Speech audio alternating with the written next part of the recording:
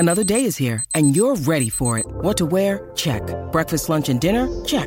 Planning for what's next and how to save for it? That's where Bank of America can help. For your financial to-dos, Bank of America has experts ready to help get you closer to your goals. Get started at one of our local financial centers or 24/7 in our mobile banking app. Find a location near you at bankofamerica.com/talktous. What would you like the power to do? Mobile banking requires downloading the app and is only available for select devices. Message and data rates may apply. Bank of America N.A., member FDIC. G'day, Mike Hussey here, but you can call me Mr. Supercoach. KFC Supercoach BBL is back and there's 25 grand up for grabs. So what are you waiting for? Play today at supercoach.com.au. T's and C's apply. New South Wales authorisation number TP/01005. Time to talk two wheels. And our good mate, Avalon Biddle joins us from Christchurch. Hey, Avalon. Hey guys. It's like only the that? second show, Having fun Avalon, there. and it's only the second show of the year, and Stephen's already, I don't know, losing his mind. Gone cuckoo. I'm not peeking too early. Don't worry about that. I was watching your Instagram feed. Well, not watching it. I wasn't like stalking. It comes up a lot because I follow you on Instagram. He talks about you a lot to me, actually, Avalon. I'm worried he is stalking you. Oh, shut up. And I noticed you were in the garage building engines. What was going on there?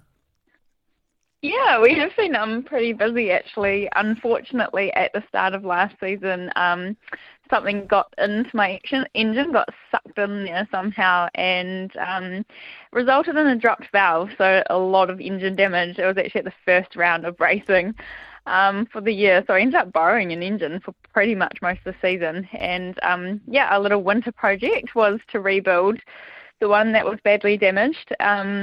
It turned a bit longer than a winter project. We waited on parts for a long time from some suppliers in the UK for some aftermarket parts. So, it turned out to be quite a long process, but super enjoyable. Really cool to learn more about the inside of the engine. And, we managed to put it back together and go racing with it even. So, very rewarding experience, I guess you could say.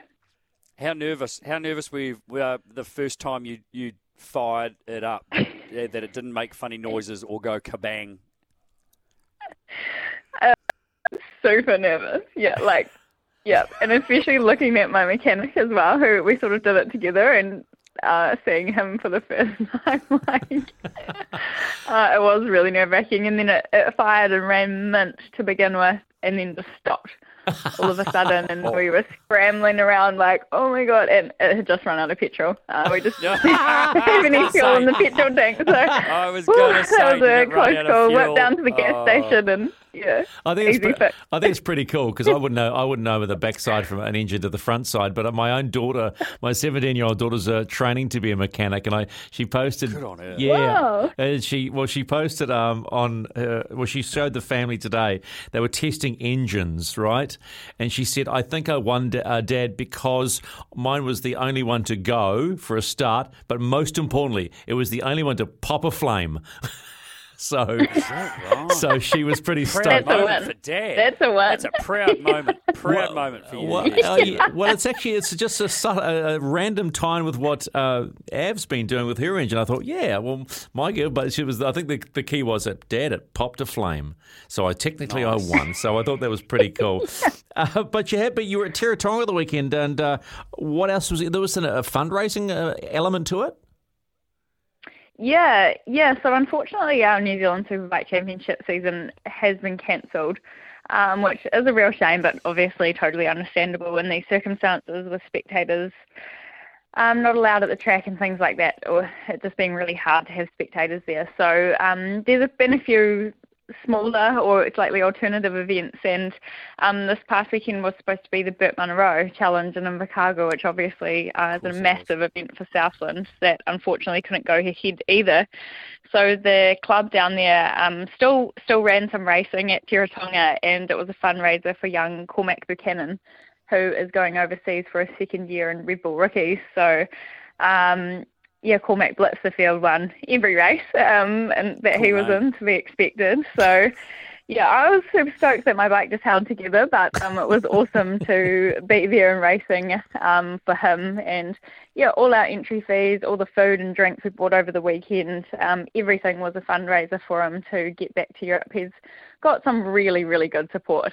He's doing really well for himself in that regard. But it's awesome to see for us riders to be able to get behind him as well and show him the support.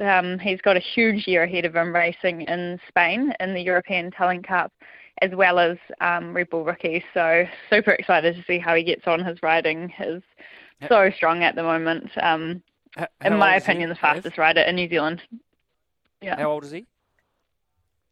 Just 15. How old? Yeah, 15. At the moment, just 15 years old. And honestly, he is, in the category that he's racing in at the moment, 100% the fastest rider in New Zealand. And I think he's going to give it a really good shot overseas this year. So, we'll be following along with great interest. Remember what you were doing at 15, Murph?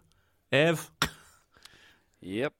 Oh. It wasn't anything, it wasn't anything that useful, I can tell you. Hey, you said Av, you were telling us there's another Southland. Would you stop it? There's another Southland rider that you were keeping an eye on too. Yes, well, of course, Courtney Duncan.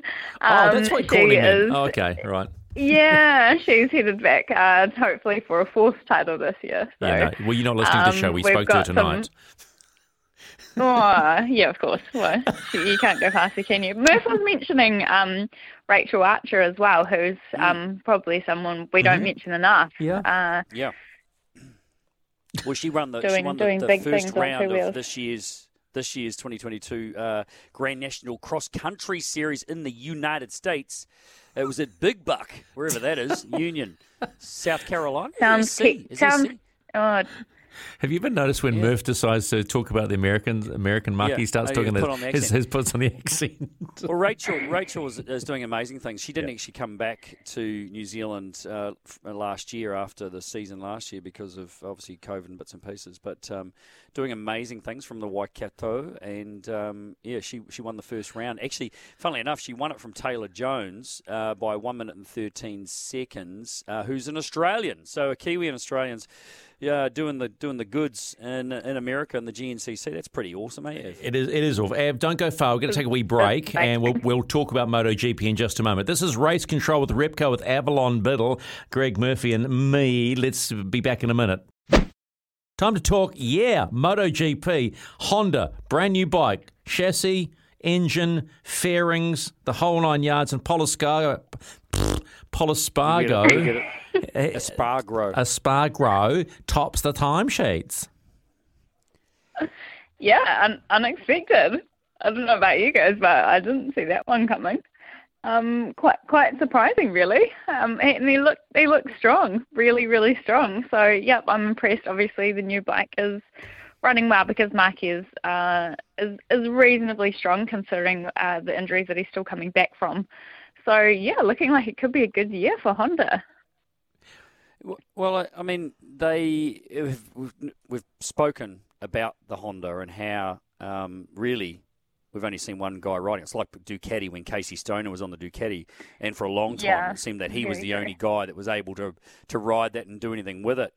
And that seems to have been the case for quite a while. There's been a bit of a revolving door with teammates for old Marc Marquez. But, yeah, I mean, do you look at the testing side of things sort of like in Formula One, like Steve and I were talking about Formula One before, and at the moment, you know, testing means absolutely really nothing. They've got new cars and everything, of course, which is quite different. But do you feel that's the same with MotoGP? I mean, they've done 2 tests. It was a little bit different in the results between the two, but that last one with Pole, as you say, was very strong. Do you actually take those as being a really good guide for motorbikes and MotoGP? Yeah, obviously it's early days, but I do think it is a pretty good indication. Yeah, probably a lot more so than Formula One. They are testing the parts that they're actually going to race with this year, and I think especially that last test at Mandalika being a new circuit for everyone, it was pretty important that they actually gave it their best shot because the next time they will be going back there is to race. So it was kind of their one chance to try it out, and man, it looked pretty hectic. I don't know if you saw any photos from the first test, but the track was actually just about muddy. It was that dirty, and they actually made it compulsory for all the riders to go out because otherwise all the riders were just going to sit in their garage and wait till someone else went and cleans the track. So they made it compulsory for every single rider to go out and do, I think it was 50 laps. just to try clean that surface up a bit, which, pretty interesting for professional motorbike racers, to force them to go out there and mop up their own track pretty much.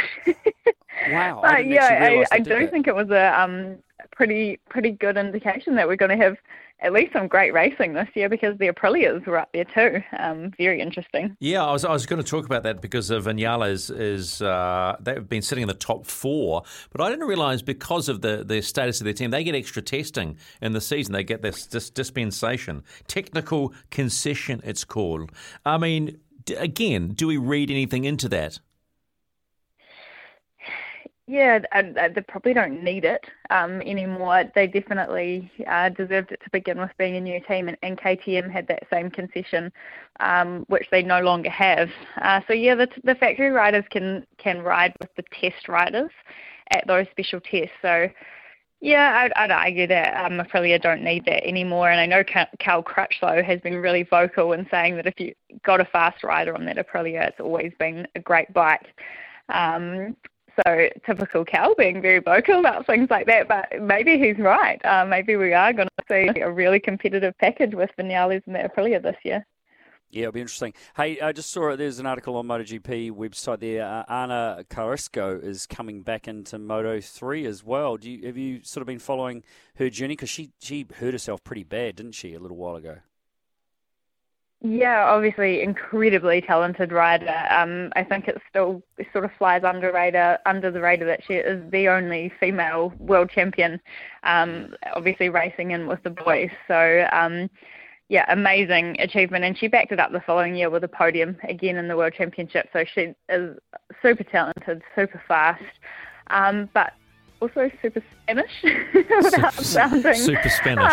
Okay, that's no. Yeah, so I mean that we got to go. The whole Moto3 deal has been a little bit almost under the table. Like, it's been really hard to follow what's happening there. And she was actually doing a World Supersport test like a week prior. Got to go, Abby. Got to go. We're being pushed, but you get the quote. You get the quote of the day, though. She's so super Spanish. We'll talk to you about Dovizioso and the rest next week or thereabouts.